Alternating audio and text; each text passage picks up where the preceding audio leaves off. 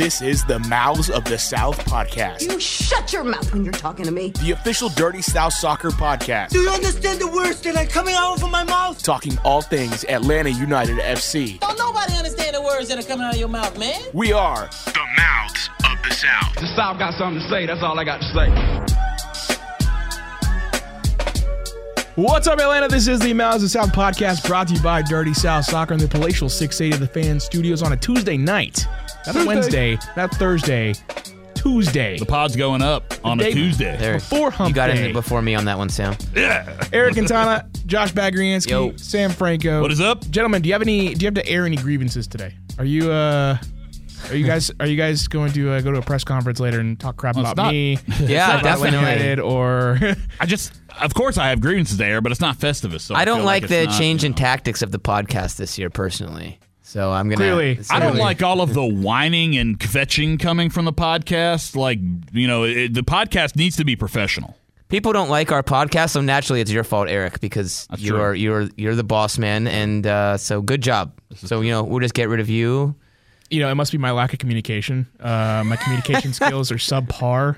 Well, your it's the communication fact- skills it's are subpar, the actually. fact So that, maybe I don't understand the culture around you guys. Maybe that's part of the it. dynamic is so similar. Well, It is Eric's unbelievable. communication skills, notwithstanding, I mean, people change, jobs sometimes. So I think that, sometimes the podcast needs to be a little bit more understanding that you're not always going to be getting your way, and you're getting to do something that you love for a living. So be thankful for that and adapt to changes that come. I think my last employers didn't give me enough of a chance. They fired me too quickly, and that's just part. I ran out of things to say. I was about to go. Maybe the podcast I don't know will how else fire. to- The point is, you've got on the one side Frank de Boer, everyone says is ruining everything. On the other side, you have Eric, who is actually ruining everything. Hashtag blame And then you Eric. have the players. Yeah, but they're just in the middle of the Eric FDB, okay, Sam. okay, so you got there's- Frank de Boer, Eric, and the players are just stuck in between, powerless to fight against these two. If you read between the lines, you can, or if you listen closer to the audio, you can hear someone in the background whisper, "Hashtag blame Eric." Hashtag blame Eric. That's clearly what's at I play see. here. I see one in the chat, the live chat already. So Yeah, it's like the whisper in one of those like cologne commercials where it's like, blame Eric, blame Eric. in fact, we need to continue to get that hashtag going, just because it's hilarious and it pisses a lot of We've got people one off, sign. which is We've great. got one sign. Hashtag blame Eric. We've got one sign. I'll take more. If you Different look it up on variations of the Twitter, sign. there is a wonderful long history going back, of course, to the Herediano match, the very first match of the season, Herediano. where you initially began to create the dysfunction in Atlanta United. It really goes back to last year with Tata Martino and 99% sure. And Right? God, yeah. That's true. And Tata would That's the still ultimate genesis Tata here. Martino would still be here if it wasn't for what you said. Can we get a blame Eric tifo? Is that too much to ask? Yeah, probably so. a little. It's a little 20 much. people. How awesome I'd would say that be, though? It would be awesome for just Josh and I. Yeah. Like, everybody else in the building would be like, what the hell is Yeah, this? there'd But Josh be- and I would be freaking out. We'd be like, yeah! All 20 people like, what the There hell is are a they talking about? there is a hashtag blame Eric sign that has been spotted at Mercedes-Benz It has Stadium. been. It has been spotted. So It's a I movement. love it. It's a Yeah. movement.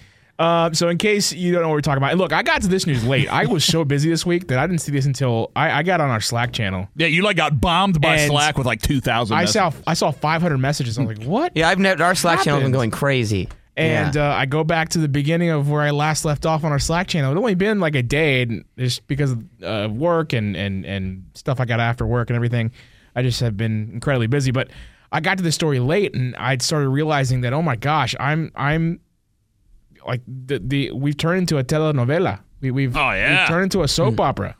Atlanta United in 7 months has gone from Kings of the Jungle to I don't even know what now. It's Muñeca Brava. I don't even know what to call it. Look, telenovelas are Okay, fun. all right. Homework assignment Yeah. for everyone listening. Come up with a name for this telenovela. Oh, it's a good one. That's Come a up good with one. a name for this and it's got to be like witty and creative And in Spanish, because it wouldn't count if it's must not. be in okay. I feel you could do it in English and then translate it to Spanish because it only Yeah, there really you go. works if it's Boom. in Spanish. I like that. And I'll say this: telenovelas are buenísima para abuelita. They're great for your grandma, but they're not great for your soccer team. And right now, Josh and I have kind of been hitting on this in our behind the scenes chats today.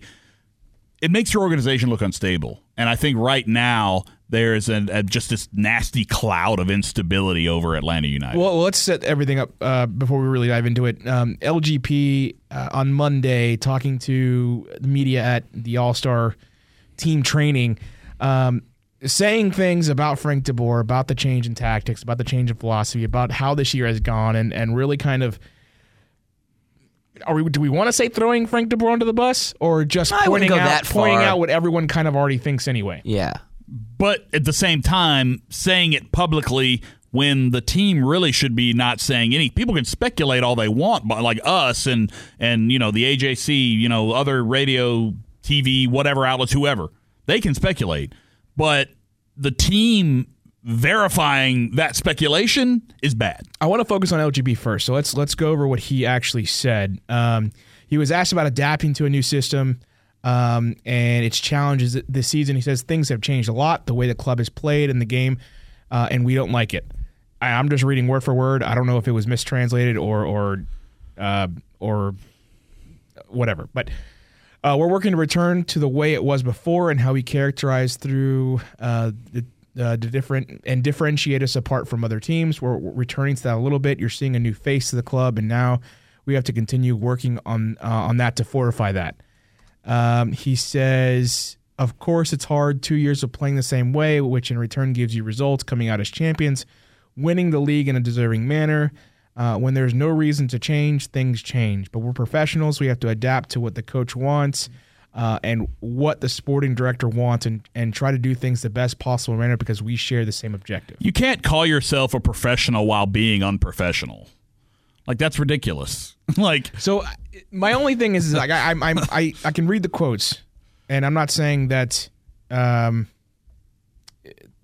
misrepresented or anything like that, but I do want to hear it in context. Well, of course. I mean, everything needs to be given context. Did he say these things in English? Because his English, while you can speak it, isn't the best. Did he say it in Spanish and was translated? Because then I want to hear the original Spanish. That's true, because there is some stuff that gets lost in a translation or in. But at the same, I'm also not saying that these aren't the things he said. I just want to be clear about that. But I mean, all we can go on, because that's all we have, is what that says. Yeah. And what that says to me is just like, again, like the way he says it is very eloquent. It doesn't sound like he's being overly critical or anything, just because of the way he explains it and tries to kind of pat it at the end there. But again, none of this stuff is professional. Like Frank DeBoer mentioning Pitti by name months back and going in on him was not professional. And now we've gotten to this point where, and let's just call this what it is, because the South American players are the ones that are speaking out, you've almost got a just clash of cultures here. That, a more relaxed South American footballing style versus a much more rigid and formulaic Dutch way of doing things. And they are clashing very hardcore right now. My thing is, I feel like everyone's lost almost the context of what. First of all, we shouldn't be comparing Frank DeBoer in 2019 to last year in a championship winning season. Of course not. Right now, that's the outlier, and it's unfair. It's unfair to Frank. It's probably going to be the outlier for a few years. So that season, it's kind of in its own category. Now, unfortunately, we don't have a lot of history to go off of, so there's only that's one all we got. Yeah.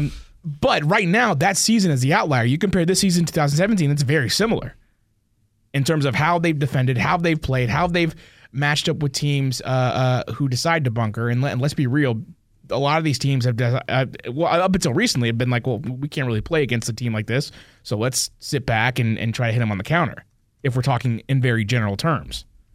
And so if we want to really dive into the tactics of the thing, at least generally, it makes sense for Frank DeBoer to kind of pick up where Tata Martino left off in the playoff run to right into the next year and become more defensive and become more organized defensively. And I just push back, Eric, on some of those comments. I don't really get the impression that Frank DeBoer is setting them up in this drastically different way that the players kind of claim in these quotes. I mean, if you've watched them play this year, I think a lot of times we've seen Atlanta United get caught out for being a little over-aggressive going forward and get countered-attacked. And we've talked about almost more them than being out of years. position. And I'm not going to say he's as attacking a manager as Tata Martino was, but we've talked about this all the time. Atlanta United won MLS Cup playing a 5-3-2. Obviously, they were sitting in the playoffs and it's not like it was a park the bus strategy, but Tata Martino was quite pragmatic. He wasn't a all-out attack manager. I think the difference for the players has been more so the tempo. You're not high pressing. You're not playing quite as direct. You're being more patient. And then something that has been made public in the story a few months ago, I think that came out on Yahoo about how he was struggling to adapt culturally with the players, and that story brought up specifically some changes that DeBoer had made. So it's showing that he was trying to at least adapt a little bit and give the players a little bit of leeway. But ultimately, as a manager, you can't let the players do everything they want all the time. So I think there's a compromise on both sides. That's the thing. Yeah. I think the players have to... My sense is that the players have to meet him halfway. Absolutely. I mean, you don't have any other choice. I mean, Absolutely. I think, the idea that Frank DeBoer has been completely inflexible is just not true. I mean, you started off the year playing a 3-4-3, then you went to a 4-2-3-1, you played a 4-4-2, now you're playing a 3-5-2. You've had games where you've had 60% possession. You've had games like the LAFC match where you more sat and countered.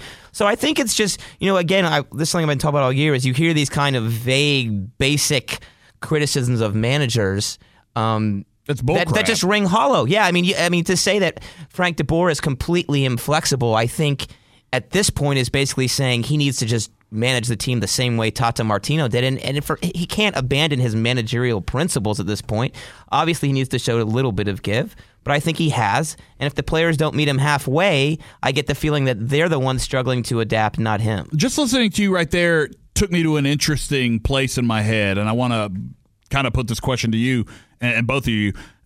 Do you think that the players, like ultimately what this is the results not going the way that everybody wants to? That's what I think. And that the players are just scapegoating Frank DeBoer because he's the new manager, and it's easy to blame the new guy as opposed to the players wanting to take responsibility. Because here's what I'm not really hearing in any of this is any of the players really ultimately saying, yeah, but we've also got to do our part. I mean, there's little things in like what LGP is saying, but it seems to be a lot more blame game and nobody really being accountable. I just think it's bad timing. You look at the last two matches. You beat Atlanta, or you beat Houston Dynamo 5-0. You beat Atlanta or DC United 2-0. You play LAFC, and you get off to a great start, and then you have a terrible 11 minutes, and then the next week you've got national media at the All-Star match. If this had happened a week ago, we would be. I'd be willing to bet that we might hear the same sort of underlying tones about what LGP thinks, but it wouldn't have come out as harshly. Is that because the national media is asking different questions? Maybe. Okay. But I also think that it wouldn't be a bigger deal because we wouldn't have just come off a 4-3 loss. And I'd imagine you also don't have Atlanta United PR people looking over your shoulder. That's true. It's not the same environment. There's probably some, but it's not nearly as controlled by. It's not the same environment as it would be in a after a training session or something like that. They don't do a lot of.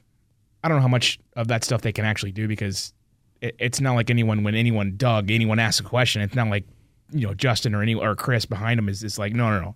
Yeah, absolutely. But I think when you're in like that kind of environment and your home training facility, you're trained to do things a little differently. But when you go out kind of on your own into this MLS where you don't have, you can't see a PR staffer out of the corner of your eye or something like that, there's not as much pressure, I think, on you. Maybe you let loose a little bit. I don't mind what LGP said. I don't mind. See, and this is my first thought. It's like, man, I can't really hate on LGP because he's an established figure here. He's someone that I've come to respect as a player, and we haven't heard anything like this in the past before. So I was like, I can't really be mad about this, and I felt hypocritical because what 3 weeks ago I was crapping on Pity about doing his thing. But I don't think PT has really earned that. I agree. I mean, I think LGP clearly cares about the club, loves the city, knows he's a big part of building it. So it means more when you hear the criticism come from. I know he doesn't wear the armband, but he's definitely one of the leaders of the team. I just do wonder how much of this, let's call it bias, goes into this,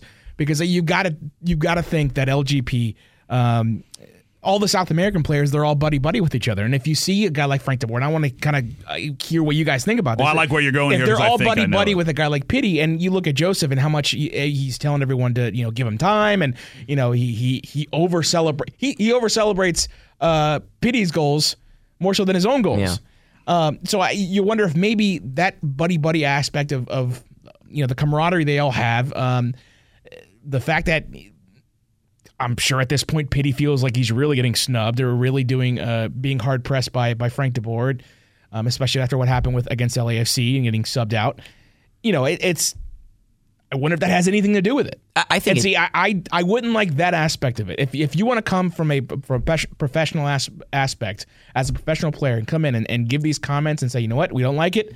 It's a change. We're still getting used to it. What else did he say? That we were doing fine before and then we changed and then whatever. And that's your professional opinion without any kind of bias. I can get behind that. If there's any indication that it's we're friends with Pitti, we like Pitti, and you're crapping on Pitti right now, that's where I'd have a problem. In what other walks of life, though, can you as an employee of wherever go out and publicly say, yeah, I hate the way things are done here, but, I'm going to just trudge myself along? Nobody wants that. You can't do that. Professional sports are much... It is different, but still, I can't compare a normal job that outside of professional sports. I can't compare that to a professional. But I mean, it's insubordination at this point. You're directly countering the culture and what Frank DeBoer is trying to do, and quite frankly, he's their boss. So at this point, I'm inclined to think that, look, you can criticize Frank DeBoer all you want, but the players ultimately need to, like Josh was saying earlier, it doesn't even seem like they're trying to meet him halfway on some of this stuff. So I push back on a little bit of what you're saying, what you guys are saying, in the sense that, so like Sam, you say that the players, I think they absolutely walked back all of their statements. I mean, if you look at what Barco said, if you look at what Pires said, they shouldn't have to walk back anything because right. He shouldn't be making the statements in the first place. So, and then what Eric says, he doesn't have a problem with what was said. I don't have a problem with the content of what they're saying. It might very well be frustrating for them to adapt to a new system, but when you come out publicly, it creates a distraction for the team. And look, when this happened a couple weeks ago with Pitti, we pretty much sat here and said, yeah, you shouldn't have said it, but hopefully they'll deal with it behind the scenes and it'll be a one-off deal, and he's upset and he's adjusting to a new culture, and we get it. Sometimes you have a blow-up. But then you had Pitti go public again. Then you had Joseph Martinez with his quote in The Athletic. And then you have Pires, and to a lesser degree, Barco, who wasn't really critical of DeBoer as much as he was just laying out the facts that it's been an adjustment for them. So what bothers me is not so much the content of what is being said. And I do think it's a lack of professionalism as well, but the trend of this happening over and over again is a problem for a lot of reasons. If nothing else, it makes it look like it gives an impression of instability in the club. And if this is a trend where it goes throughout the season, and it is right now, because this is the fourth or fifth time it's happened, of players going public and then walking back their statements and saying, oh, but we do want to work hard for the manager, I'm done with that. I'm done with that. Stop doing it. Absolutely. At this point, they're coming There's forward. no reason to go public with this. Well, after Pitti did it, and now you're seeing other players do it, and you just said LGP is a leader on this team.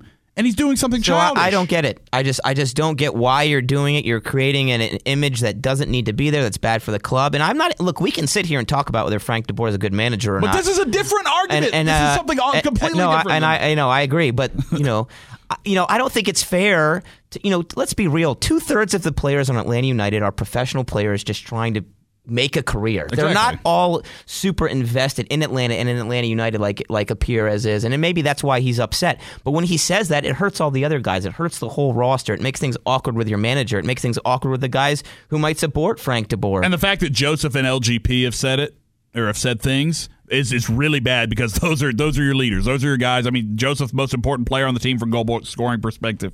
LGP, maybe your most important defender, at least certainly one of them. And so all the other players see that, and I just it doesn't do Frank any favors, because he's got everybody else on the team now looks at him as like, oh, that's the doofus. That's the guy that's not doing right by us, and ultimately that hurts the team way more than it helps. Mm-hmm.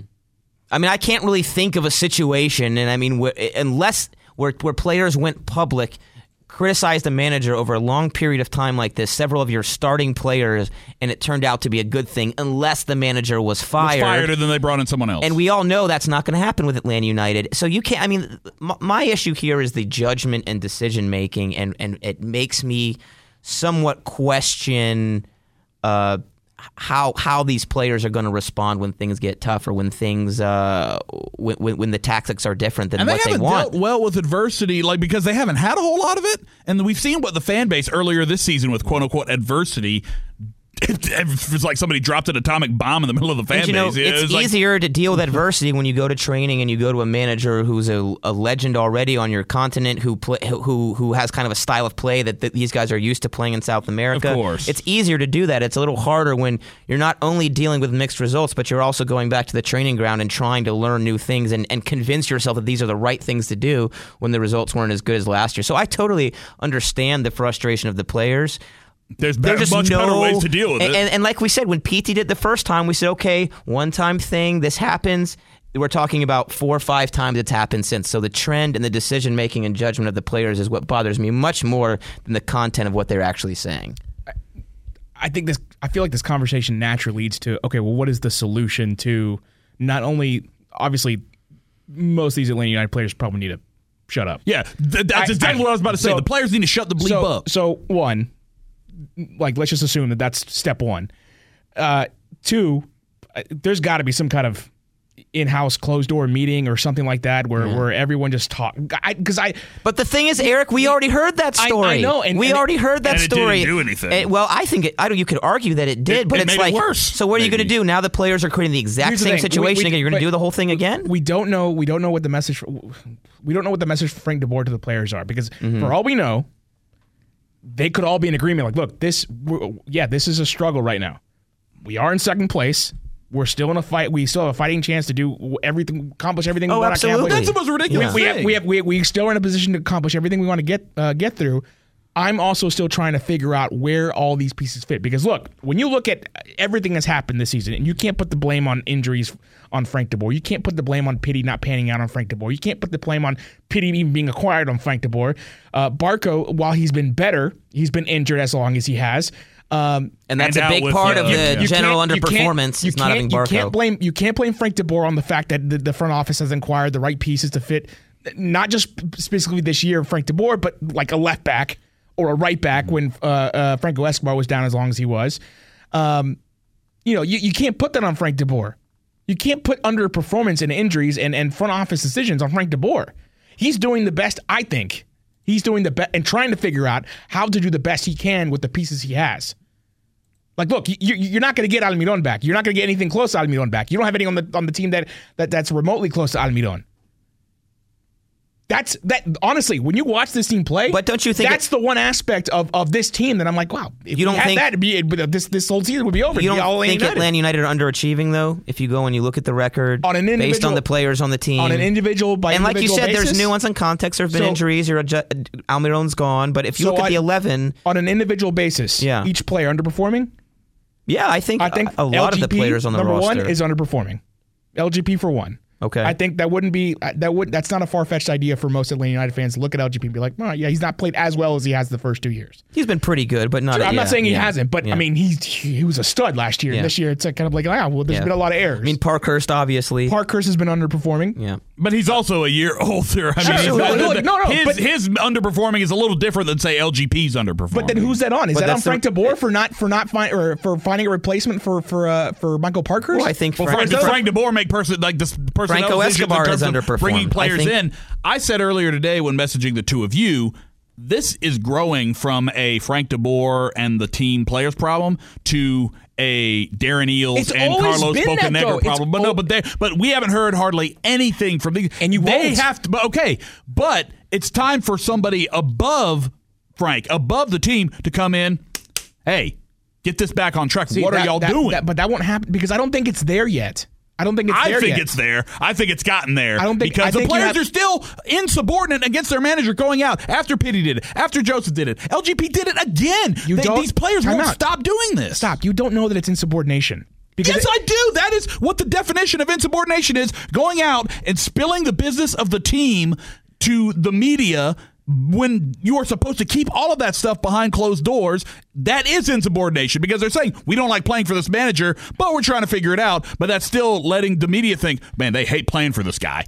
That's insubordination. So what you're saying is that after all the fuss with Pitty, that Guzan, that Joseph, that Barco, and LGP all said, middle finger to you, Frank DeBoer, and just went ahead and spoke. Why anyway. else would you say that you don't like playing in the system and you don't like playing for the way that things are going right now? I think especially because you're in second place. I think what's more reasonable is that there's an understanding that they're all still trying to figure it out, and the players specifically aren't happy with how the season is going, even though they're in second place and still have a fighting chance at everything they want to accomplish. Not happy. And I get it, yeah, but it's not this. I don't think it's Frank DeBoer saying it's my way or the highway. I think it's I understand you're frustrated. I'm not going to stop you from talking to the media. Well, I don't think that there's this butting heads between the player and Frank DeBoer. Otherwise, this would have been shut down a long time ago. But the thing is, Eric, I mean, perception is reality a lot in this case, and I think that I just can't imagine professional athletes after what happened with Pitti purposely going over all of that nonsense. You can't imagine professional athletes with the egos as big as they have. Giving the middle finger to their coach and essentially the front office, because I'm sure at this point Pitti has talked to the front office about the things that he said, going over both of all of their heads and doing it anyway. Yeah. I cannot imagine that's what happens. I just saw a player at the end of last season in the NFL when he got injured and carted off the field literally give the middle finger to his coach. Of course athletes will do that because they think that this coach is not putting them in great position. We've heard worse about coaches than this. I mean, it is true that all the statements they've made have been, I mean, I think if you look at it, probably factually accurate in the sense that it has been a big adjustment for them. No, of course it's accurate. I would agree with Eric that they're not necessarily maybe intending to give the middle finger to your coach, but surely after they've seen this happen 2 times already, it creates a distraction. And after Pitti does it, how does somebody in the club not be like,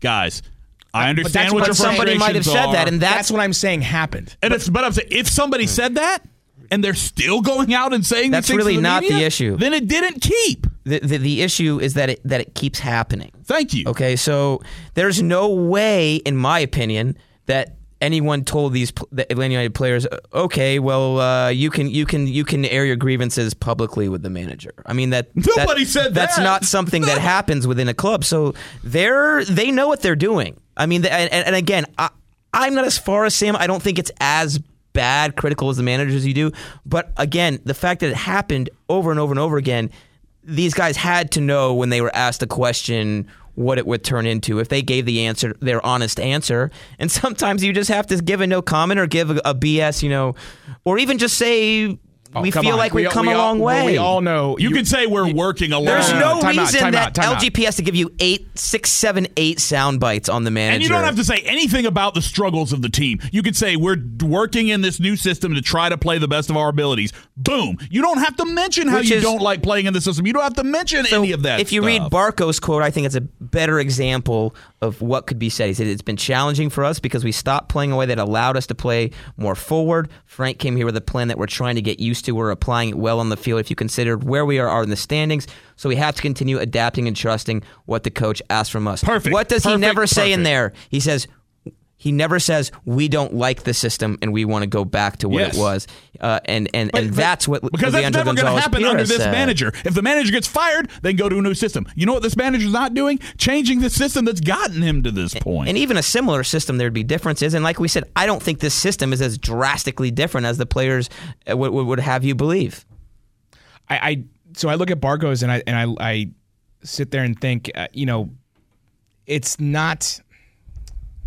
How's one of the youngest players on the team sounding more professional than some of the guys who've been around the block? Here's the thing: there's no like it's not you're not hiding anything by saying this is a completely different team from last year. It's exactly that's why I'm not all that upset that really anyone said this because it's not a surprise. No, but it's a difference, Eric, between stating it is different. We're working our hardest to saying it's different. We don't like it. We're trying to go back to the old way, and then saying, but we want to work to work together and blah blah blah. There's a big difference between, and like I said, Pires knows that because these quotes are so similar to what Pitti and Joseph kind of said earlier, where they had kind of a negative, thing, but then in the same statement included, but we're working hard to fix it. So hopefully that implies it's not total crisis mode there, and I don't think it is. But again, these comments are so similar in that there are some things that can be interpreted as a negative before walking it back, and they're not things you normally hear from players publicly in the press regardless. That's the crux of this is What Barco said is fine because I don't have a problem with him even saying, like, yeah, we had a little trouble getting used to this. We're still working on it. But when you bring in not liking to play in the system, wanting to go back to the old way, A, that's never going to happen, so there's no point saying it. B, it creates the what Josh was saying earlier, it creates the perception that things aren't hunky-dory behind the scenes. It creates the perception that there is something wrong. And for me, this has gotten to the point where I think, you guys talked about it, LGP underperforming. Some of these guys are underperforming. These guys are just passing the buck off to Frank, making him the scapegoat because that's easy for them to do because they won the championship. They have the fans on their side. So if they go out, blast the manager publicly, a manager that a lot of fans already don't like, so they've already got that in their head, and then these players are coming out saying this, of course the fans are going to take the player side. And so Frank is in a very unfortunate situation because this is two completely different arguments, as Josh was talking about. You can talk about how good or bad Frank DeBoer is, how much of a fit he is for this team until the cows come home. But this is, when you bring, I don't like Frank DeBoer as the manager into this, that's not the issue. The issue is the players and the team not having the same message, not keeping some of that stuff in-house, like we don't like playing in the system. Well, that's not going to change unless the manager gets fired. And so to me, there's no point in going out and saying it unless you want the manager fired. And one, the manager's not going to get fired in the middle of the season. And two, if he does get fired and this continues, what is the new manager coming in going to think? He's going to say, well, I have a different system than Tata Martino too. So if these guys stay here, are they going to publicly criticize me if they have to adapt? So if it stops and goes away, I think it's okay. But you don't want to become the club where the players run the ship. There's a crossroads right now where there's like, okay, there's two ways this could go. Either it's going to go the way that Josh was saying, that the players rule the roost and all that stuff, or some sense is going to be come to here, and then they're going to realize that, hey, this isn't the way we should be doing things. Okay, so step one, we all agree, players should shut up. Yes. Okay. Shut up is harsh. Okay, stop talking about this specifically. Freedom of speech, Eric. They're allowed to do it. Players should choose their words more carefully. Step two, what is that? Because now, are we talking about... What is the First Amendment? No. Freedom of speech and... Step two to fixing this problem. He wants to know what it is. He's asking. I see. Step two to fixing this problem. Asking my question. Because look, here's where I sit there and I almost... When I read LGP's comments for the first time, I was like, does he not understand what they lost in Almirón? Does he not understand what they've lost in all the injuries? Because I still think the team's underperforming, Eric. I agree. I agree. But I think you drop in Almirón onto this team, and fast, obviously, because of how good of a player he is. But just formation and what he can do in terms of going on the break, in terms of controlling the midfield, in terms of beating a defender. It drastically changes what you can do on this team. Without that, and I understand he is obviously a great player, so it's hard to take that part out of it. But I feel like he doesn't understand what this team has lost in the injuries, in Almirón, and losing someone like Tata Martino. Because I don't know that Tata Martino would have the answers for all this. No, I mean I would love to hear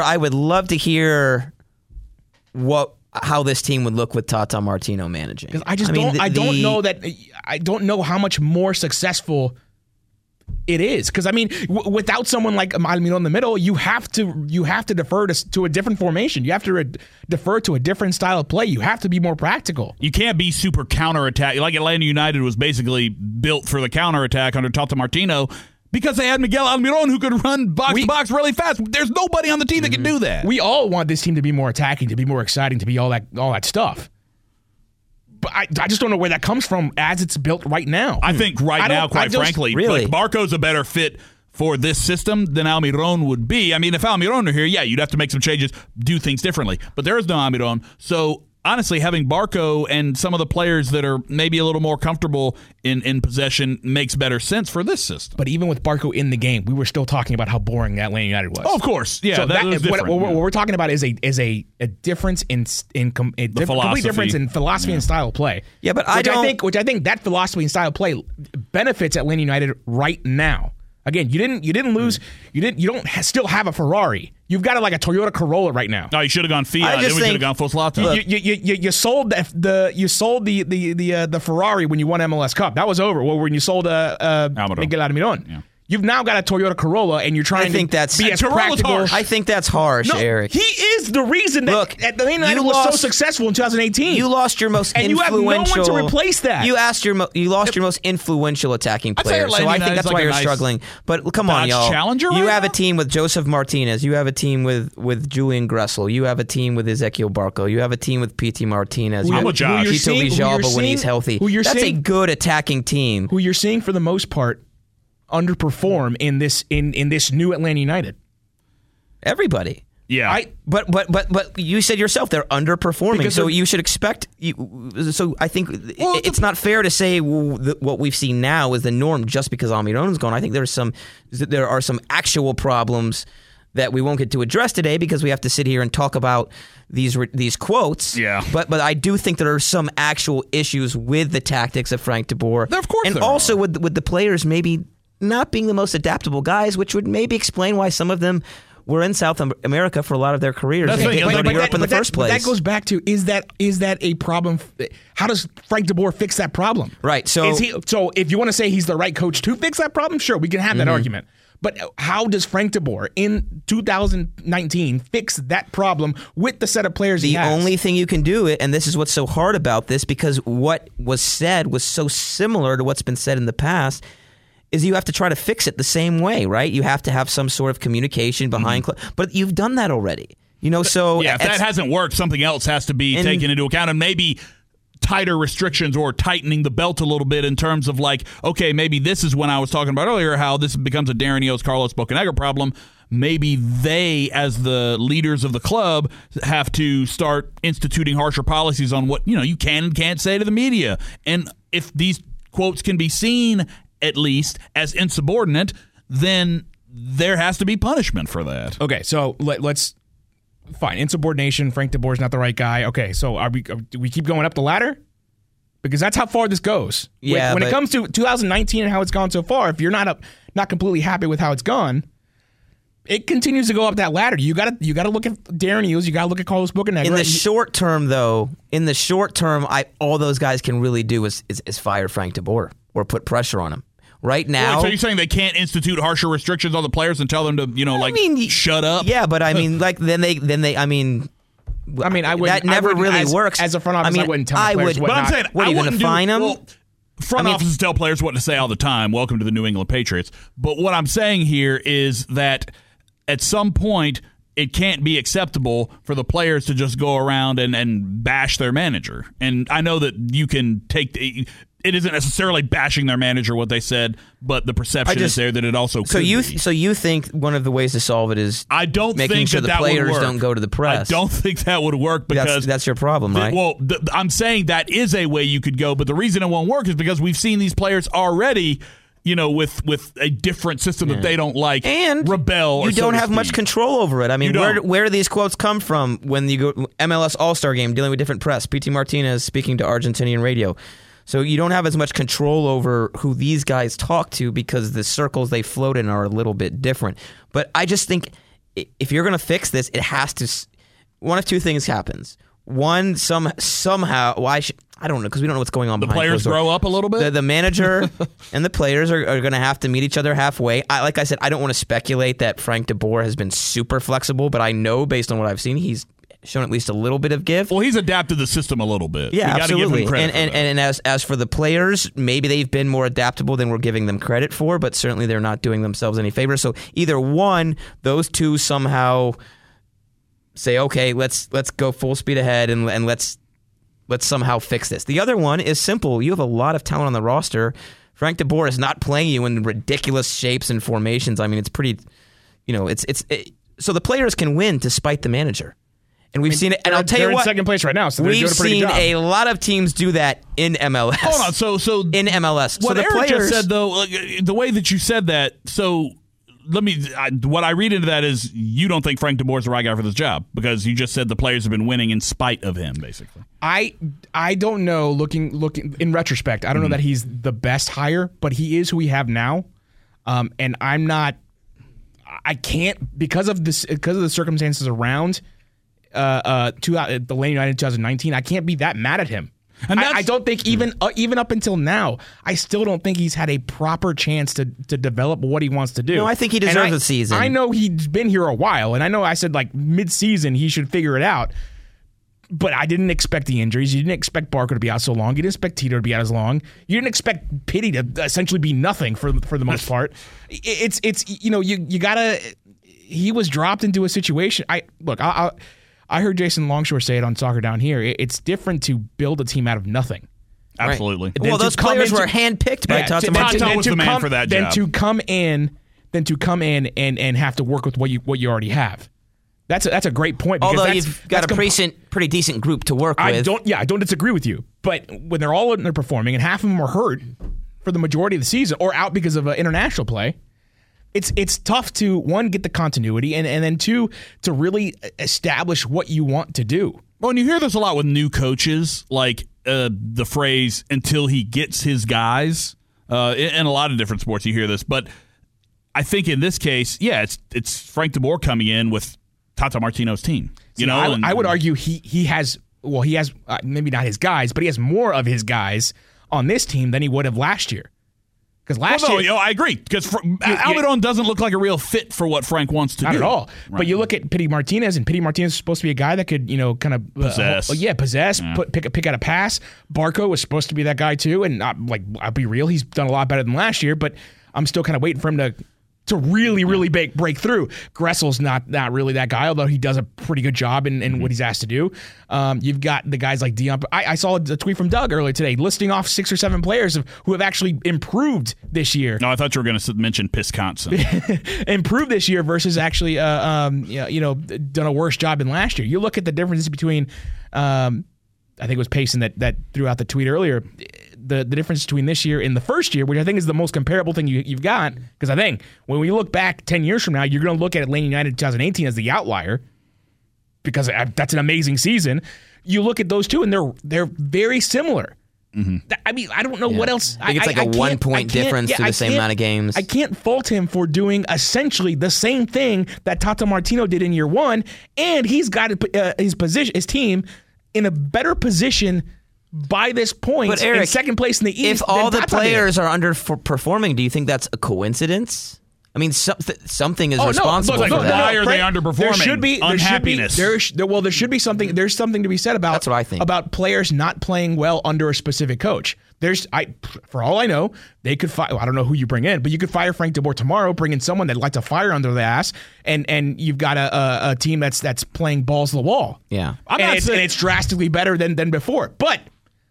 One, I think it's a dumb thing to do to fire Frank de Boer at this point. Yeah, with a third of the season left, and you don't want to become that club that's and that's not an Arthur Blank rotating way of doing door. Things either, yeah. And who's a good hire right now that's available? Right? I totally agree. Right. So is Bruce Arena coaching? the idea that you're going to fire Frank de Boer right now, or that you're going to make some drastic change, I think at the end of the year, Jose Mourinho, this is what's going to happen. You're going to have some.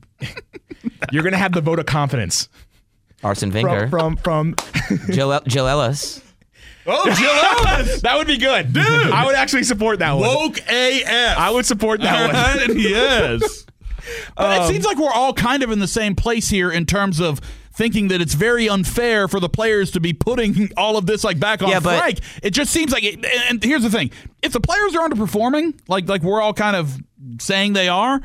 Why is it fair for them to blame the manager? But no, I think we agree on that, but I think we do disagree on whether what they are actually saying is correct. Now, they shouldn't have said it. That's a whole different story. But so I push back on, like I said, the stuff about him not being adaptable, the stuff.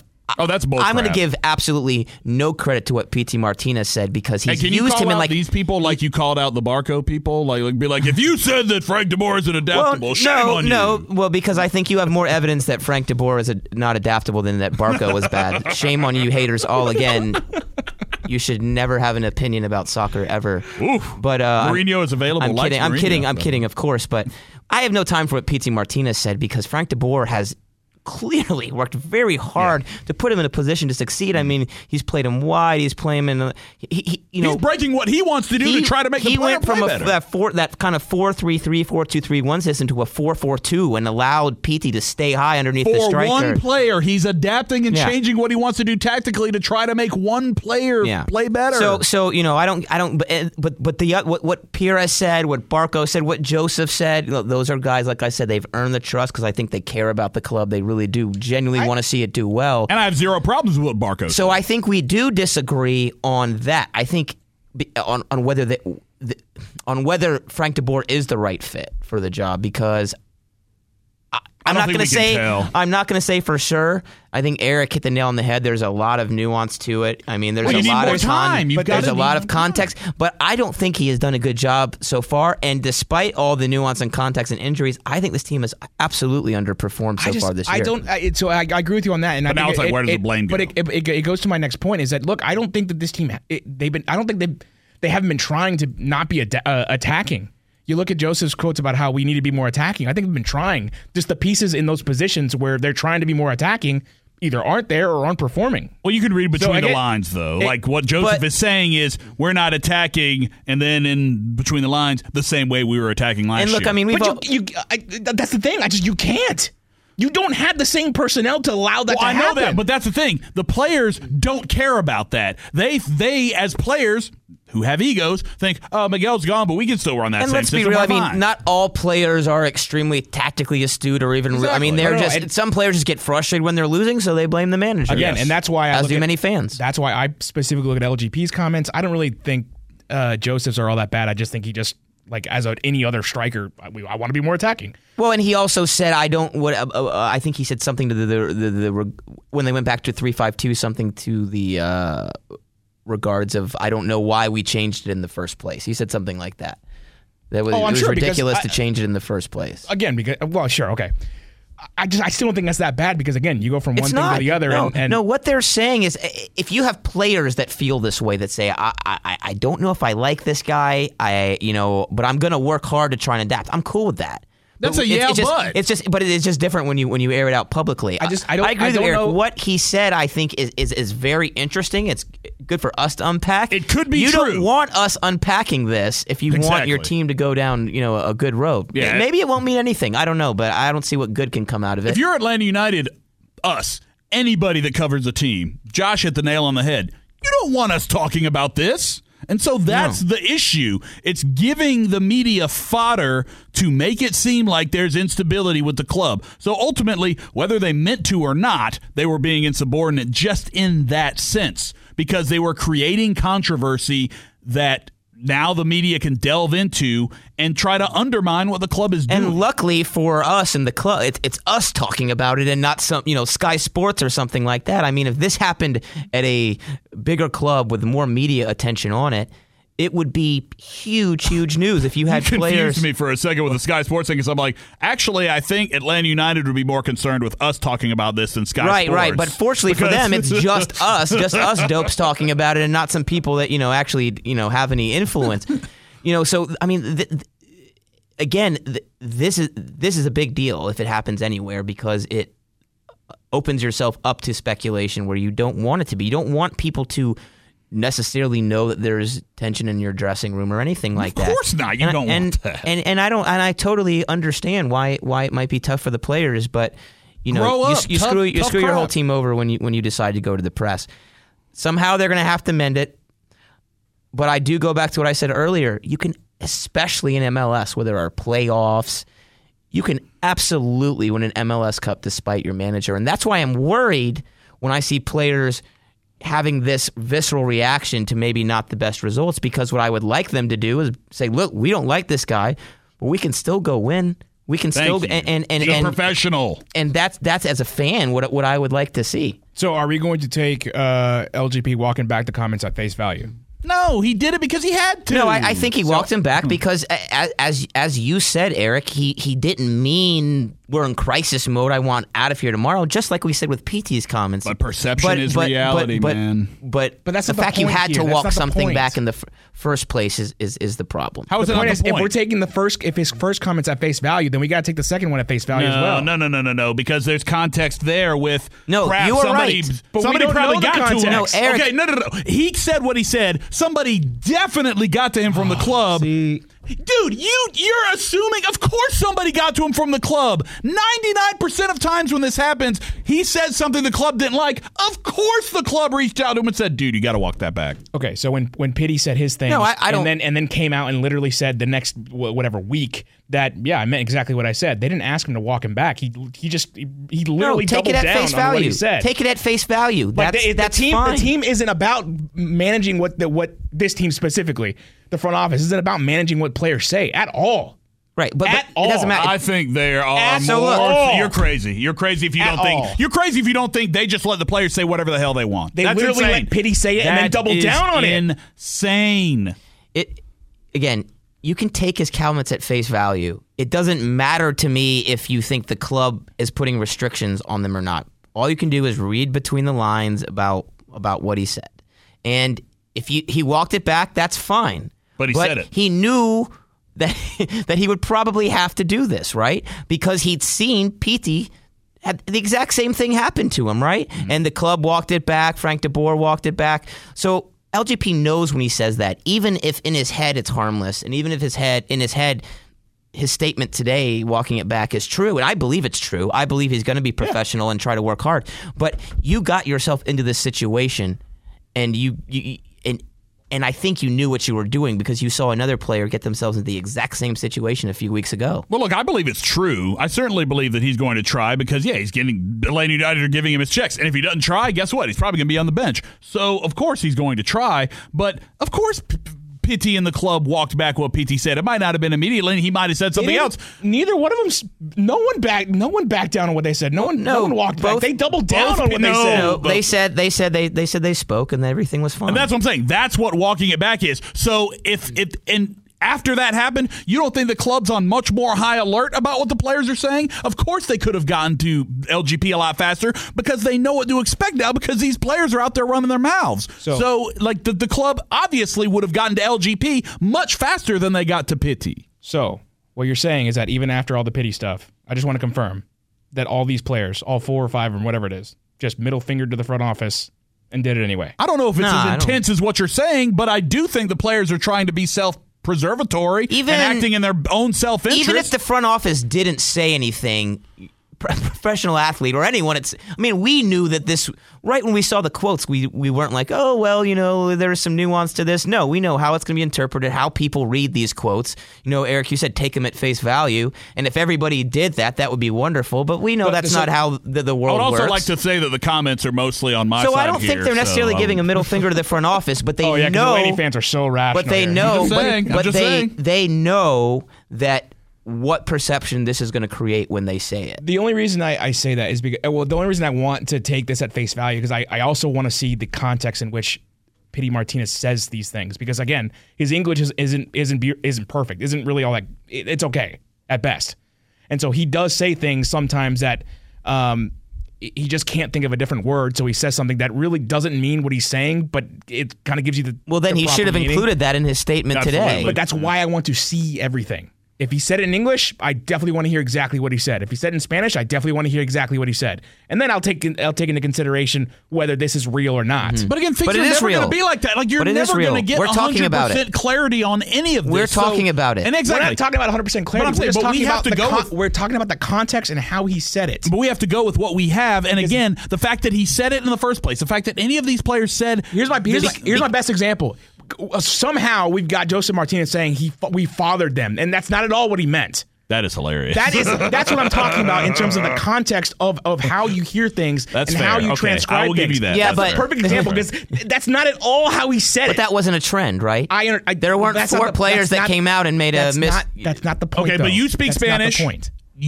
Which is why I would like to hear it. You didn't listen to that whole Pitty ESPN Arj interview. You didn't listen to it. Oh no, I think that's a completely different story because.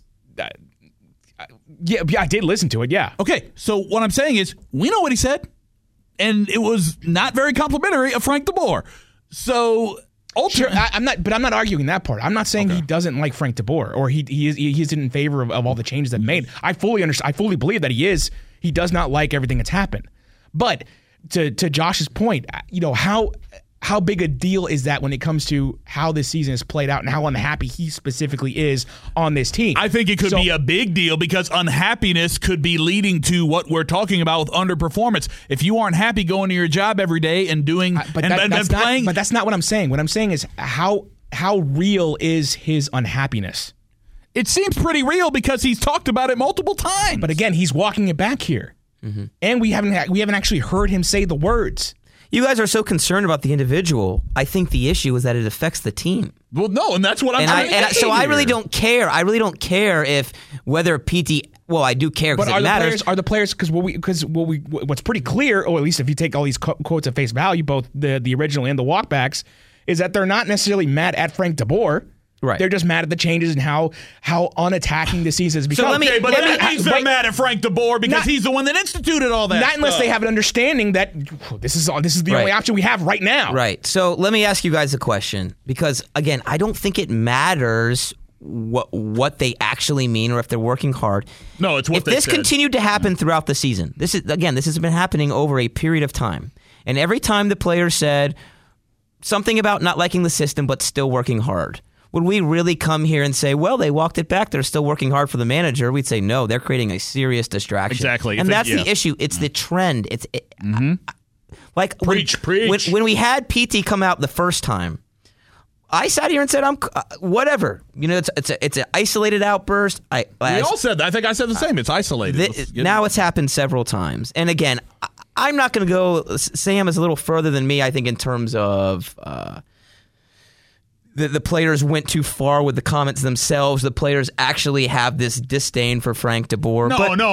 Now you're putting words in my mouth. You said they gave the middle finger to him. No, Eric said that I said that I get. What I'm saying is that they don't appreciate what Frank DeBoer is trying to do to this team. They are trying to undermine him. Okay, that's fair. I wouldn't necessarily. But you can absolutely and therefore also the front office. While I mean, I would. So because the whole middle finger comment was about the front office going to these players and saying, "Yeah, we're not going to do this anymore." And Sam, it's fair to speculate that. I disagree. The problem is they opened themselves up to this speculation in the first place by making these comments. You hit the nail on the head with perception is reality. Right. So exactly. That's the thing. It doesn't matter, and you said it a minute ago. It doesn't matter if there was hidden meaning to what they said, or if they meant it or not, or if you could take it at face value.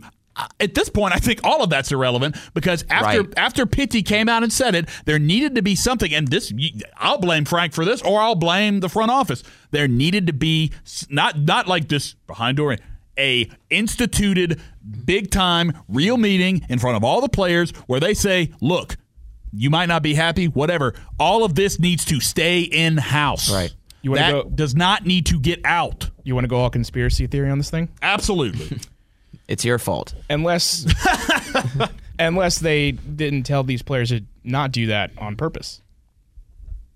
Oh, because the front office wants to get Frank out. Well, then they really screwed up because they hired him. They hired him 6 months ago. It goes back to the conversation. It goes back to how high up does it go? Because if you hired him, you also got to take responsibility and fire him. Super tinfoil hat. It is. Yeah, that's unbelievable. You're going to tell us climate change is the Chinese hoax in 20 seconds. Impossible movie. The Earth is flat. But I mean, if you hear something like what Pitti said, this is where it gets really messed up for me because you either as a front office you heard what Pitti said and said, you know what, we don't do that, just blanket statement, we don't do that, or you said nothing, or you're just playing along like, well, maybe the players will just insubordinate this guy out of this job and we won't. And maybe the two are maybe it's just two extremes and maybe there's some middle ground that I'm not even thinking about. I'm gonna laugh so hard if it comes out that Eric's right. Well, my worry is this. I hope I'm not, because that would be even worse. That would be nefarious. My worry is this: if the players are coming out as a way of kind of sacrificing themselves for the club, as a way of saying, okay, this guy is not right. We've got to force him. We've got to force him out now. I don't think they're doing it for the club. I think they're doing it for their own self-interest. Right. And my worry is because I don't think,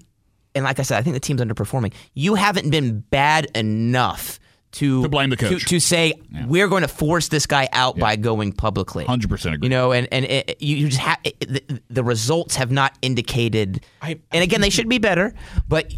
It's just funny. We're talking about being better in second place in the East and still in a but let's look at points per game. Let's not just look at the table and say that. You deal with what's in front of you, and right now, what's in front of you is you're in second place, 6 points out of the leader. Matches in hand. You can't say the whole read between the lines, or you can't say the whole like take at face value stuff and then not take the table at face value. Well, you should never take just the table at face value because you would just look at the Eastern Conference and compare it to not look at the Western Conference. So and I can't look at the end of the season table from last year and say that New York Red Bulls won the Supporter Shield. Like, I can't take that at face value. But you could also be like, I don't think that's the best team in MLS history because Chris Armas blew it and they lost in the conference finals to Atlanta United. Well, of course. But that's in the playoffs. So, look, the table is the Eastern Conference is not as good this year, okay? Sure. NYCFC has more points per game than you with matches in hand. DC United about even.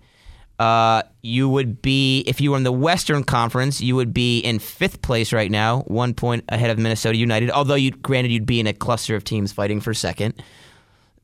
So it's not, it's just saying they're in second place doesn't automatically mean they're not underperforming. No, but no one's saying that they're not. I'm just saying you're in a position, okay, so as the player, this is what bothers me. As a player, you look at the situation that you're right. You're presented right now. You're not in bad enough of a place. You've got to be blaming the manager for a terrible at least not publicly. You've got about a little less than a third of the season left, and you've got all these players back from injury. You have some kind of left back in Mo Adams. Something. Come on, dude. How are you? What I can't understand is how this is coming out now. And so this is why I think it's bad timing, because it comes after the LAFC loss. It happens to be with national media. If this has happened a week before, I don't think we're having the same. I don't think they don't have the same. They don't come out with the same comments that they did yesterday. I think I have a good analogy for this. Eric, I know you went to private school, so you've had to deal with uniforms before. Sure. The players are acting like you or I did when we had to go uniform shopping with our parents. Like right before the school season, like the worst thing in the world is when you had to go uniform shopping because you had to sit there for hours and try on all those stupid crap. That's what the players are acting like right now, that they're being dragged through hell. And they're in second place in the league. You cannot act like the world is coming to an end when you still have every goal. Well, you don't have every goal because you wanted to do better in CONCACAF Champions League and you didn't. But you still have every goal you set out to start this season right there in front of you. So you cannot, as a player, start deflecting the manager and scapegoating the manager when your results aren't indicative of those complaints. And so that's why when I see, I take that into consideration, and I'm like, I don't think these players are stupid. I take that into consideration. They're selfish. They're not stupid. I take that all into consideration and look at the context of the season and think, I don't necessarily think they're mad at Frank DeBoer. They just think they're mad at No, I think that's totally fair. The style of play they've essentially been forced to play. Yeah. Like, look, I'm not happy and this is a extreme example. I'm not happy when when I join an adult league team and we've got absolutely no way to score, and yet there's every other team that's finding a way to do whatever they want against us. Yeah, I'm not happy about that. That's quite the analogy. I know, but I get through the season. As discussed, I fight. We went school uniforms, if Eric had just played 10,000, a few more hours, he would have hit those 10,000 hours. He would have been pro. That's why when I see all this, I just can't think. Man, I don't think it's necessarily they're pissed off at Frank DeBoer. I just think they're upset at what they've been kind of forced to do. And I think now Frank DeBoer is it kind of all falls at his feet because he is the coach and the scapegoat. But man, you look at everything he's had to deal with. I mean, come on, cut him a break. Yeah, no, he's had to go through a lot with in terms of obviously the Miguel Almiron sale didn't really affect him all that much because he wasn't here, but that's still a big part of the team. And then all of the injuries of things that have happened, yeah, all of that, and Pitti not panning out like we maybe thought he would, all of those things have affected him. And I think and I'm trying to calm down, the most calm, rational way I can explain this is ultimately, I think Frank DeBoer, and there's being a very unfair picture of Frank DeBoer painted here. And I think that the players, for their own selfish reasons, because they don't want to accept blame for themselves, are. And I'm not saying all the players. I'm just saying the players that have spoken out, because as athletes, they have egos. They don't want to accept blame. So they're deflecting the blame onto Frank DeBoer, and I think ultimately the club can get a handle on it by saying, guys, please keep this stuff in-house. Stop talking about being unhappy in the media. I agree with you. That's all they have to do. I agree with you 100%. That if they haven't had that conversation, they absolutely should. At this point, if they haven't had it, it's ridiculous if they haven't had that conversation. Whether you have it now or not, the damage is done. Well, of course it's done, but you don't want any more damage being done. I really don't think it can. I mean, even if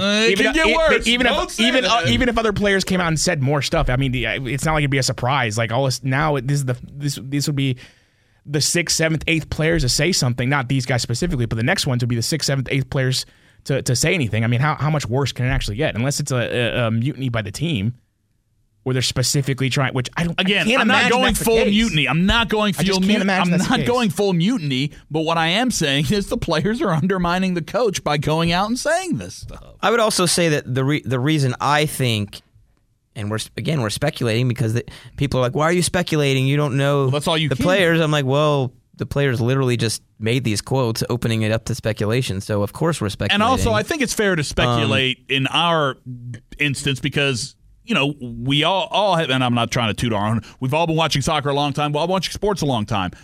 There's a lot of similar trends and attitudes and things like that. So you can kind of see how these things play out sometimes. Absolutely. So speculation, this yes, it might be speculation, but it's not reckless. I think we're all coming from a genuine spot of knowledge. My thing is just that the reasons they presented were wrong, right? I mean, like we said, absolutely. I don't think Frank DeBoer is a defensive manager so much. I mean, he's different than Tata Martino. He's pragmatic. He attacks a little more slowly, but the criticisms of him are very similar to what you see on Twitter after a match from fans. Maybe the players the same stuff Twitter. I write. Maybe the players are reading Twitter and then being like, you know what? I mean, but that's, Josh B914 has a point. That's the same, takes you here. Even from some people in the media. I mean, that's the stuff I say, during a match when you're watching as a fan. Of course, we're expected to be like that. But it's really the same stuff. I mean, like, now he wants us to be defensive. He's trying to change everything, and it's like, for me, I look at it, and again, hopefully in the weeks to come, we can actually discuss the nuance and minutia of what actually is different. But it's not that they're set up to park the bus and play defensively.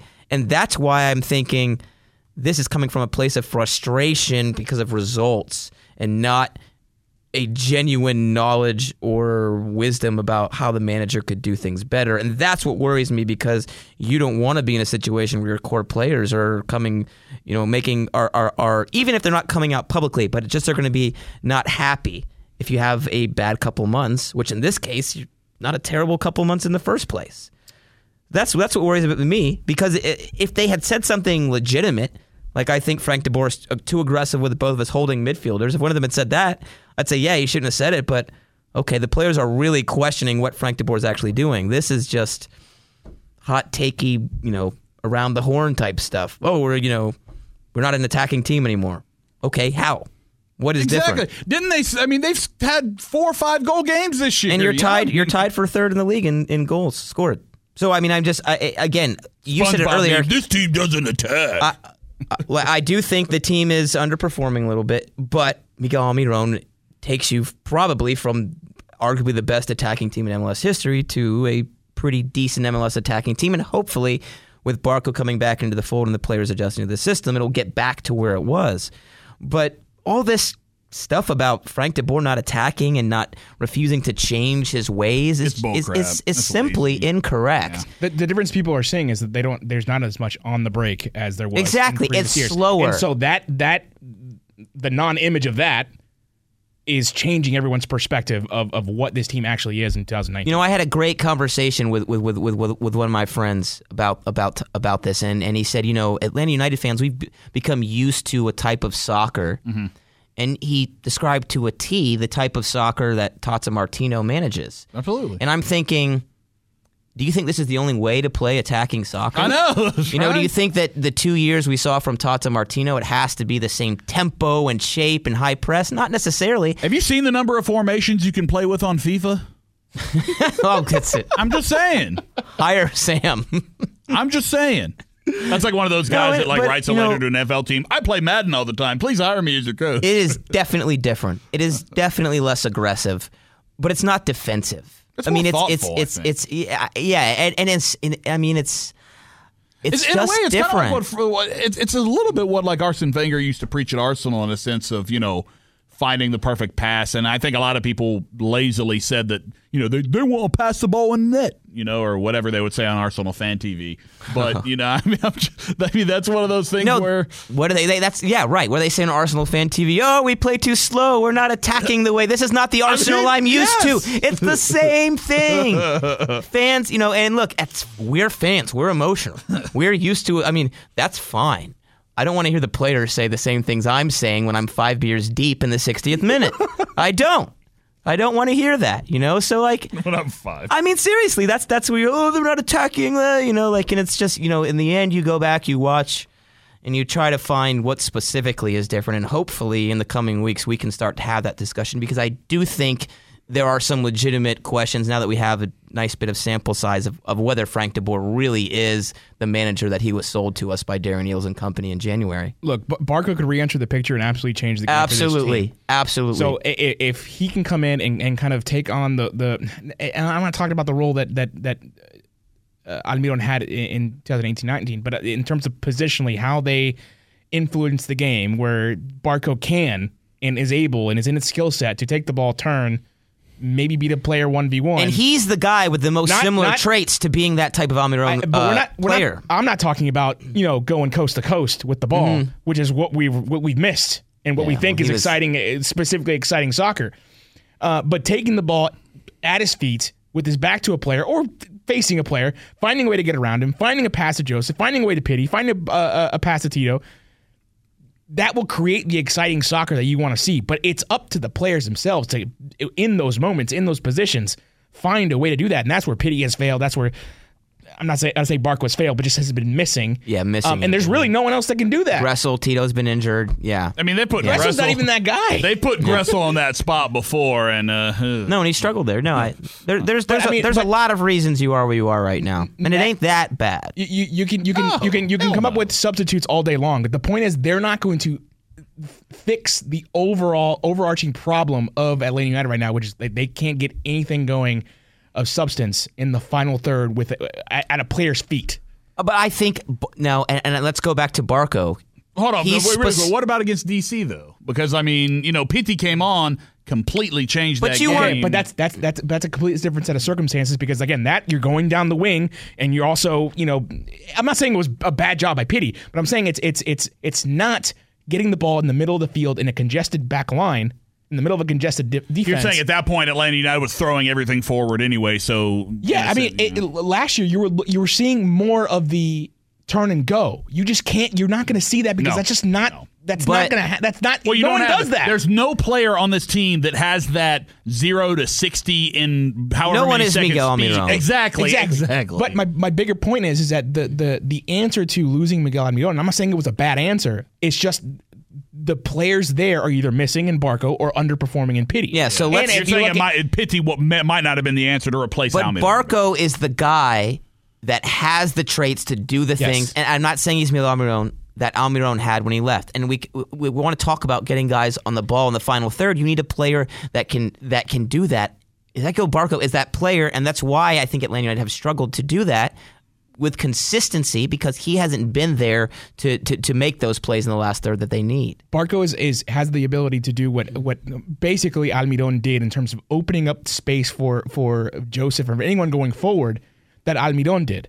Mm-hmm. Almiron would typically use more space, but Barco I think has a better ability to use tighter spaces to find those same avenues. And I think you could argue he's a better passer. I mean, Barco can advance you down the field with his passing, whereas Miguel Almiron was all going to go, 100 miles an hour.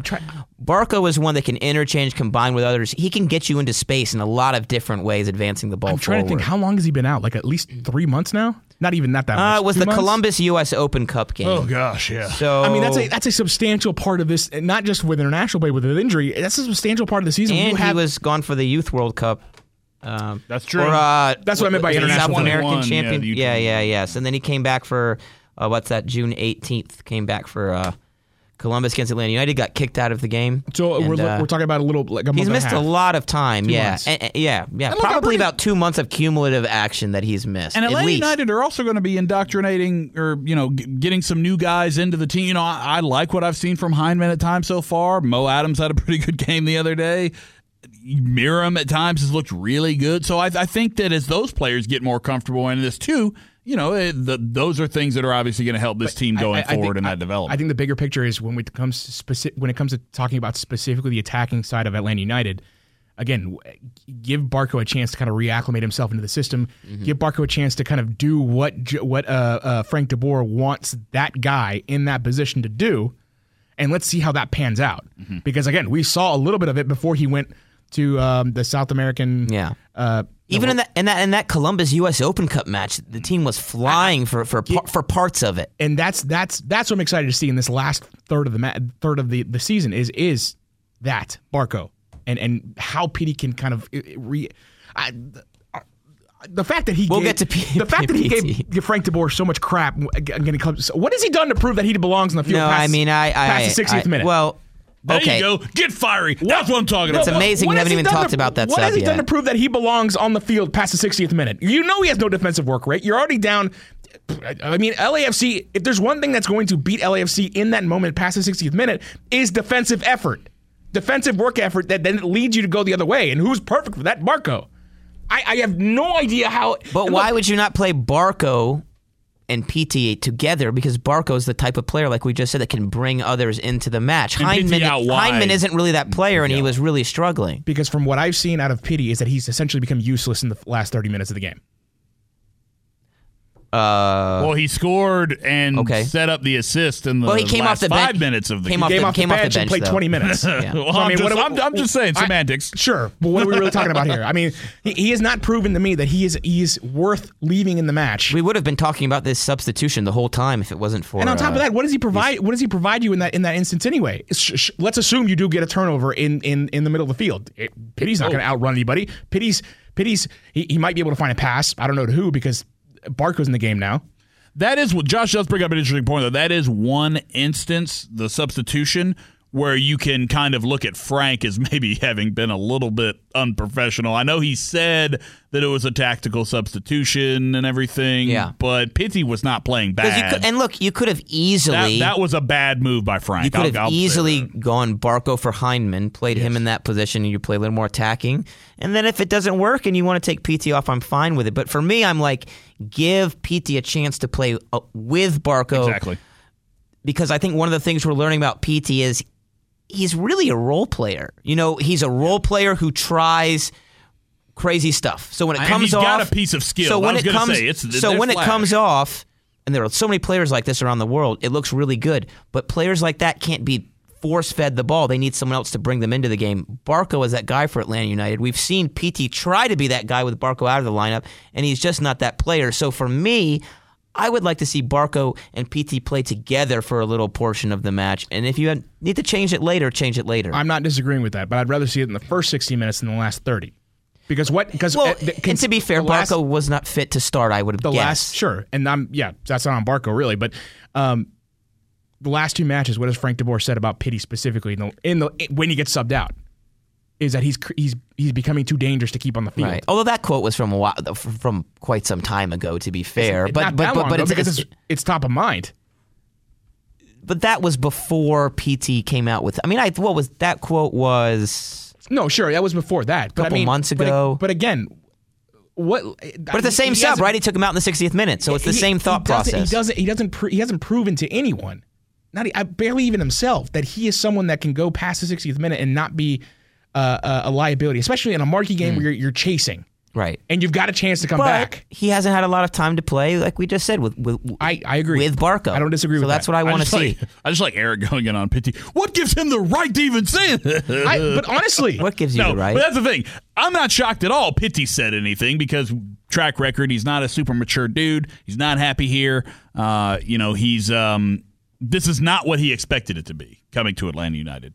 Not shocked that he said it. But ultimately getting, back to some of the stuff we were talking about earlier, I am kind of shocked that the other players went that route. And so that's what I think created all this problem. But getting back to the play on the field, it's just weird to me. And this is why I do kind of look at Frank a little funny, because on the field it's like, and I don't want to pull a Josh and make it seem like I know more than a successful manager, or at least a manager that has been successful in world soccer. I would like to not be that like the pretentious. 3 people that read our Twitter debate like 2 months ago understand what that's about. I would like to not be that pretentious, but I will say that in a footballing sense, it didn't make sense to sub Pity off when he was playing well, like at that, because it's just one of those things where I look at Frank and I'm like, did he pull him off because he's still pissed? I don't think he necessarily played that well. I forget what the No, he did not play well. And anyone that says he played well is incorrect. He attempted like 9 passes in the match. He was completely invisible. I'm trying to find the stat. That's because there's not a player to bring him into the game. You said he played well earlier. No, I didn't. You said he didn't play bad enough to get subbed. No, I said that I would have liked to see him play alongside Barco and get a chance to come into the match. But I think he played pretty poorly. And I would say the reason is you're playing a 3-5-2 system with Pity in the Almiron position that Eric was just talking about from last year, where he can advance the ball forward. But he has to do it. But Pity can't do that by himself. He needs someone else to bring him in. And like I said, that's why I would like to have seen Barco play alongside him. And that's why I think, well, go ahead, Eric. Well, I was going to say, everyone looks at like 2 moments that Betty had right before he got subbed off. He was like, oh, he was playing a good game. He was doing well up so until that point. So you're saying that Pity doesn't have very many good moments, so when he does, they like stick in your head, and you're like, hey, he was having a good game. I mean, I remember the moment that he got on the break and got run down. Yeah. He got in behind the defense and got run down. We've been saying that since the beginning of the season, that he can't break away that's from not the defense. point. No, you're right. So the pass to Gressel, everyone remembers that was a good pass. That ultimately led to nothing because Gressel made a dumb decision. Okay. But we look at that. We look at a couple other moments, and we're like, oh, he was doing well up until that point. I was like, was he though? No, I actually, because I thought he was, and then when I rewatched the match, I said, oh my god, he was non-existent. I will say this, that looking forward for PT, you heard Taylor Twellman say it, and you're like, oh wait, he must have had a good game. Yeah, right. Taylor Twellman, who. I don't even. Okay. You know, Taylor's one of those where he made me really mad about that penalty call where he didn't realize the foul was on Miles Robinson the whole time. He walked it back though. Did you see later? Oh, he did? He comes back toward the very end of the game. It was like, oh, you know what? Well, if they were looking at this specific way, and you see that his foot is actually in the box, something to that effect. They showed that replay over and over and over and over again, and he kept saying it's outside the box or it's not a foul on Escobar. And I'm like, anyways, I don't want to. We would have been talking all about that call again, but we had. But like I was saying, I think the next month or so is really big for PT, or I think he really, really might be sitting when you hit the stretch run of the season. You know what the next month needs to be really big for? Shutting the hell up. That's what the next month hopefully we needs get that to be too. really good but for. Again, I think Barco is the key to all of these guys. To Frank de Boer, he's the key and he's the key to PT. The 2 new faces who have come under the most scrutiny in Atlanta United are going to excel or not, and a lot of it is dependent on Ezequiel Barco. In the case of PT, can he become that guy when someone else takes some of the pressure off him and takes more touches and is looking to find him, as opposed to him being the guy that has to both play make for others, score goals, set the table going into the final third. And also, he's the guy that's going to fit into Frank de Boer's system, that's going to create that link from back to front, from midfield to attack, that's going to make it look more cohesive. So much of the season and so much of those 2 guys' legacies and careers in Atlanta depend on how Ezequiel Barco does. But is Pity, on the other side, is Pity too far gone mentally at this point? I don't think so. Not if Barco can fix it, because Barco's going to do the same thing Almiron did, just it's going to look less exciting. Well, I meant more like checked out. Like as we've seen for PT, is he got it up here to kind of auto-correct himself to fit back in now that he's I don't think Not if you start seeing him succeed and do things well and put string together. That's why he was so mad he got subbed off, because he put together, like the first time ever, outside of DC United game, but put together a string of things that he did that were well, and he was like, what? Why are you taking me off now? So you're saying playing better will cure all. Consistently playing better. Always. Consistently but what playing better. if we've gotten to the point, because he hasn't done that this season. You're right. So if I'm prognosticating a little further down the road, like a month from now, and if he's still not playing better, I mean, at this point, is he too mentally checked out and far gone from Atlanta to the point of he doesn't need to play because his head's not. I mean, yeah, if it gets to that point. But again, we got to see how Barco affects the team moving The forward. thing is, all this stuff, and we said it the very first time when we've had these comments from PT as far as unrest goes, when you make it this public, we'll know the answer to what's going on in the dressing room based on the performance on the field. And if you win and if things look good, then everyone's going to say, oh, Frank DeBoer is actually a pretty good manager, and we adapted, and he showed some adaptability. And he'll say, oh, I know the players were frustrated, but we learned about one another, blah, blah, blah, blah. And you'll know that, to go from where you are now to a very successful season for Atlanta United standards, which is competing for MLS Cup, you'll know that something clearly changed. If it goes the other way, and that's the worry, or even if it stays the same, I think, on the field where you're... I just, as a professional player, if Pitty's looking to get beyond Atlanta United, he's not doing himself any favors. Well, that's the other thing is, how do you expect to go to Europe when you go, play for a different type of manager for really the first time in your career and basically, cry about it all year long? Is there anything else we got to talk about? Because I'm pressed out now. I do have something to lighten the mood a little bit.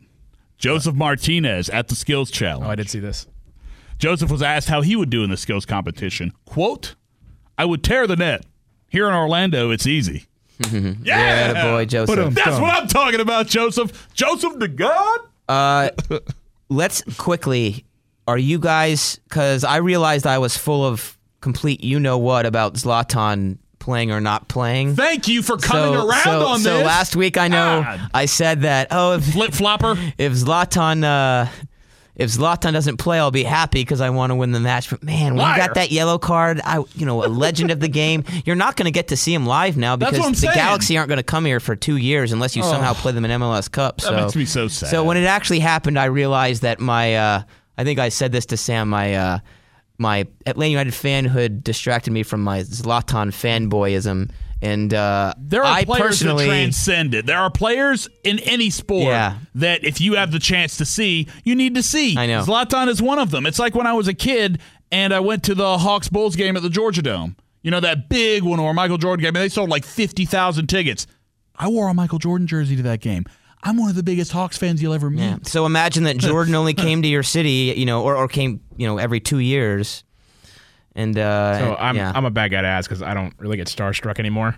You're so gross. Being in the press box, in the press box with your free food. I was happy he wasn't playing. I hope that ice cream machine breaks on you. All of you, I Doug, don't care. You, Jones. I hope y'all get no more ice cream for the rest. In of the all year. likelihood, he's going to be walking around the press box anyway, just meandering, shaking hands, kissing babies anyway.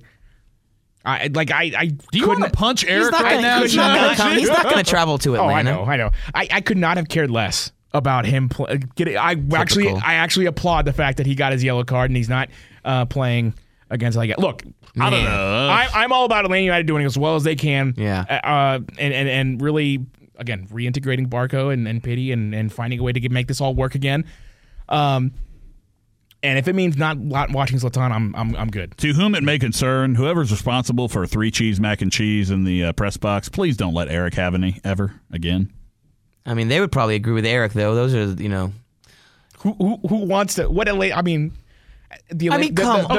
I just couldn't. Take away your big boy journalism pants, okay? And try to put yourself in the fan perspective. As a fan, sure. As a neutral, I'd be like, oh man, but a lot of fans also would say, no, I want to win. I want to win. I would be intrigued if we could do a straw poll of the entire Atlanta United fan base to see where they sit on that. I'd be curious to see what. There's not one player I like him. I gotta see him. I gotta watch him. No one. Ronaldo could walk into the room and I'd be like, what's up, guys? Dude, you're nuts, man. You are crazy. I'm telling you, I do not get starstruck anymore. Wow. Here's the thing. I don't as much because of having worked in media and having worked. You get numb to it sometimes, but there are still players that do that for me. Like when Edgar Davids was walking around the press box last year, I marked out. I mean, that was one of my favorite players when I was a kid. And I broke one of the press box rules, the do's and don'ts of I was like, dude, can I take a picture with you, man? You're not supposed to do that. But I didn't care. At all. No, you're not supposed to do that at all. But they didn't give me a credential this year, so I don't really care about telling this story.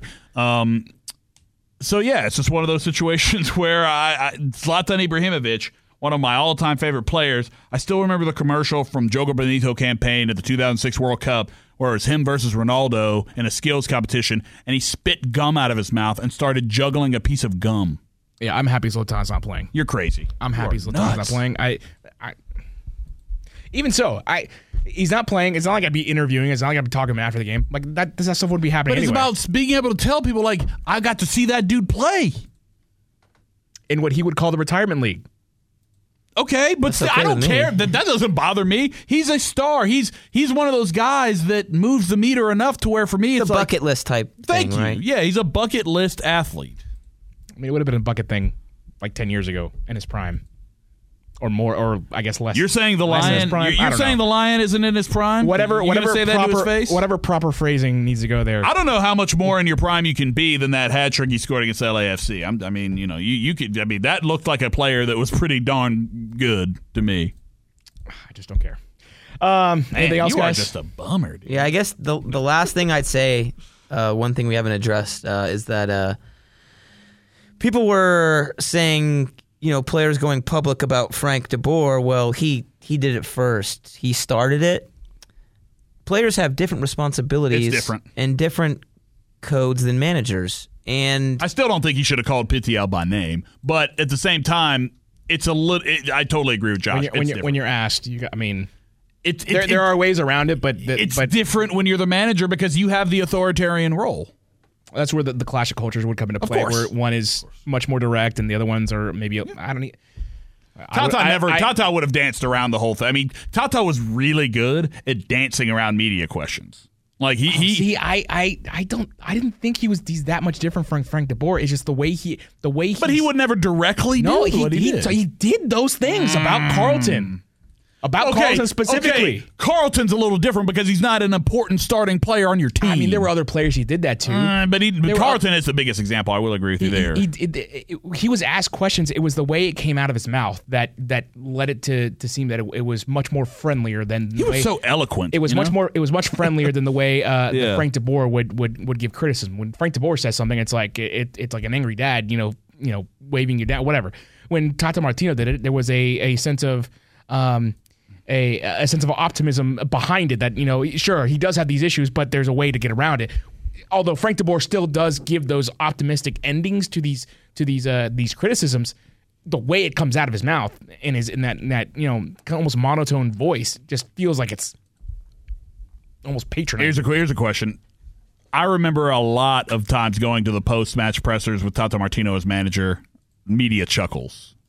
Does that not happen as much now? It does. Because certainly not as much. It's just but Tata had that way of kind of being charming. I just don't know if does Frank have that. I don't know. I remember all of them going into it's the media press conference after winning MLS Cup, and they was the same. Everyone other than Joseph Martinez, who just made the "I want that" to the beer comments. Yeah, but that was it. That was the only laugh there. Everything else was just business as usual. It wasn't as they didn't appear to the media, at least, as rah-rah, happy-go-lucky as I think everyone thinks. Now, in the locker room, it was a different story, but I got sprayed with champagne. But it's the way that Frank de Boer has presented these things that I think has taken more issue. It's just the clash of cultures. There's not I would argue that Hispanics are probably more direct and less apologetic about their directness. But there's a way about their directness because Tata was because they'll say he was kind of a wordsmith. They'll say something super honest and super direct and super mean, but way they'll say it in a jokey way where right. It's gonna hurt, but at least you're gonna it's not gonna be like it's not gonna be the way Frank de Boer. That's such a great point because Tata had that sort of more friendly demeanor, whereas Frank is more stone cold. Like I'll totally agree with you there. So, as far as what de Boer says and criticizing players publicly, Sir Alex Ferguson said this about Cristiano Ronaldo in 2009. He said, when people said that he's the type of player, interestingly, that Cristiano Ronaldo who will concede goals because of the type of player he is. He's an attacking player. He doesn't want to come back and defend. Sounds familiar. He said, I don't accept that he will give goals away because of the players he is. I speak to him about it. I don't accept that from anyone. In European football, if you give the ball away, it takes a long time to get it back. He also said he always feels he's not getting the proper protection from referees, and I think that maybe in quite a few cases he's right. In a few cases he's not right. It's hard when a player who wants to entertain doesn't get everything his own way, but you can't get everything your own way. He understands that, and there's not a problem with that. That is incredibly similar to what Frank DeBoer said about P.T. Martinez, in the fact that he said he understands what he needs to do, he's working hard, here's what he needs to do. So maybe it's a thinly veiled criticism or whatever, but spare me that Frank DeBoer started it, and that's why it's okay for the players to come public. Lots of managers do this. Lots of coaches do this in every sport. You go public. Maybe sometimes you're just frustrated, say something you shouldn't. Sometimes you do it to try and play mind games with the press. Some managers and coaches are really good at it. Some are pretty bad at it, I think, as we've seen with Frank DeBoer. But don't tell me that because the manager went public, that gives the players the right to do what they did. It doesn't. What Frank DeBoer did is highly precedented, sometimes poorly executed, sometimes well executed. But it doesn't change the fact that what the players did was wrong. I like how you just went most successful team sports manager in history to compare. No, I mean that's a good that's right. pretty But funny. do you think Sir Alex Ferguson just started doing that when he got good? Right. Every manager has their way. Dude, Sir Alex Ferguson threw a hairdryer at David Beckham. We've heard. We heard. What was it? Was it Adrian? Jason Kreis in Orlando criticized his player. I mean, it happens all the way down the line. Good managers, bad managers, mediocre. This happens, whether you think it's right or not. It doesn't give the players free reign to go out and go public because the manager, quote unquote, started it. Different standards for different professions. I wish Frank DeBoer had thrown a hairdryer at Pitti instead of all this. My thing is, I don't even know how you can really be mad when his criticisms are 99%. 100% accurate. And I'm sure people said the same thing about Sir Alex Ferguson when he said that about Cristiano Ronaldo. Like, if someone were to say that about me, my work performance at my job, and it was 100% true, I'd be like, all right, well, I mean, I don't like that you did that. But it's a little harder if everyone's watching you. You're comparing and, regular work to a professional athlete's work. I didn't do that, and he just corrected me.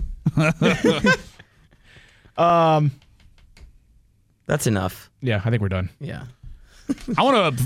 Been here too long. If I need some tone adjustment, I apologize. I was very pissed off at our selfish players. August 3rd, Atlanta United take on LA Galaxy at home on Big Fox. That game at 5 o'clock. I'll be in the Gulch. Stadium. Come hang out with me in the Gulch. None of y'all ever come hang out with me. We're doing a MOTS hangout. We could totally do a Mott's meetup if anybody wants to come by. I'm definitely going to be down there with some whiskey. So I won't be there because Latan's not going to be there, and I'll be moving into my new apartment. It's so good to be living in Atlanta again, by the way. I love being back in this city. God, you can come meet the better 2/3 of the podcast. We'll be there. I got you, Sam. No Zlatan on is it Saturday? Saturday. We'll put out some Twitter details or something like that. And only one more podcast with me on there until I'm Now this will be interesting. If things turn around when Eric is out of the country, we have our real answer have we on who's to blame. Can we that's the last thing we'll do here. We'll go through the schedule real quick. See how many games I will be missing because I will be in Uruguay.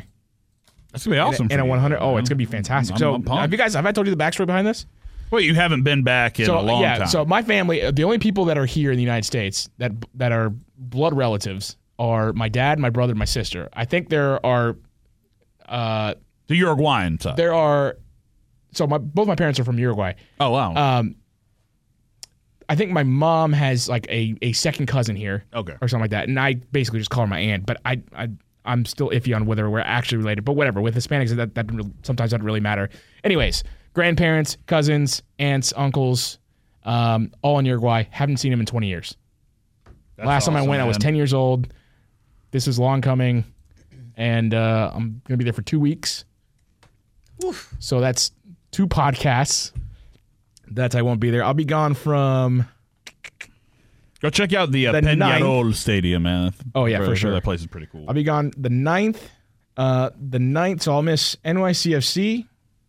I'll miss the match against Club America, Campeones Cup. I will miss the match against the Portland Timbers, and I'll be back for Orlando City. Which I don't know. No, I'll be gone for Orlando City. I'm sorry. Thank God. I'll miss 1, 2, 3, 4 the next match. 4 matches. Hey, Josh, we got a lot of work to do, man. 4 matches. We'll see what happens. Next one I'll be back for is This might be the best chance to turn things around with Eric. That's true. They're going to win. Completely removed from the situation. They're going to win Campeones Cup and go 12 for 12 in points. Does the blame Eric, moniker Like, does it not have an effect if he's out of the country? Well, it have to be hashtag revoke Eric's passport so he doesn't come back. No, but it will be funny to see if I'm not even tweeting about the game and all of a sudden you see blame Eric. I see it all the time independently. I mean, just like it's catching on. I mean, people are realizing what's actually the underlying problem here. All right. Where can they find you guys on social media? You can find me at JoshB914. At Sam J. Franco. You can find the podcast at MOTS Podcast. Find me at Eric G. Quintana. And follow us on YouTube. Smash that subscribe button. MOTS Podcast on the YouTube, Facebook, Instagram. If you want to donate to the podcast, please be generous. Patreon.com/MOTS Podcast. And then Josh and I'll be at the Gulch. I will actually join you. I will join the people. We'll put some information on Twitter or something. Is just there where good we're mac at. and cheese in the Gulch? Oh my God! Like, is there even, there is food in the Gulch, Eric? Is there even decent mac and cheese in the Gulch? Right now, unbelievable. I'll bring my newfound vodka. Bedlam. Well, I'm more of a brown liquor man, but that'll do. Yeah. Okay. Well, we're gonna share a bottle of vodka here.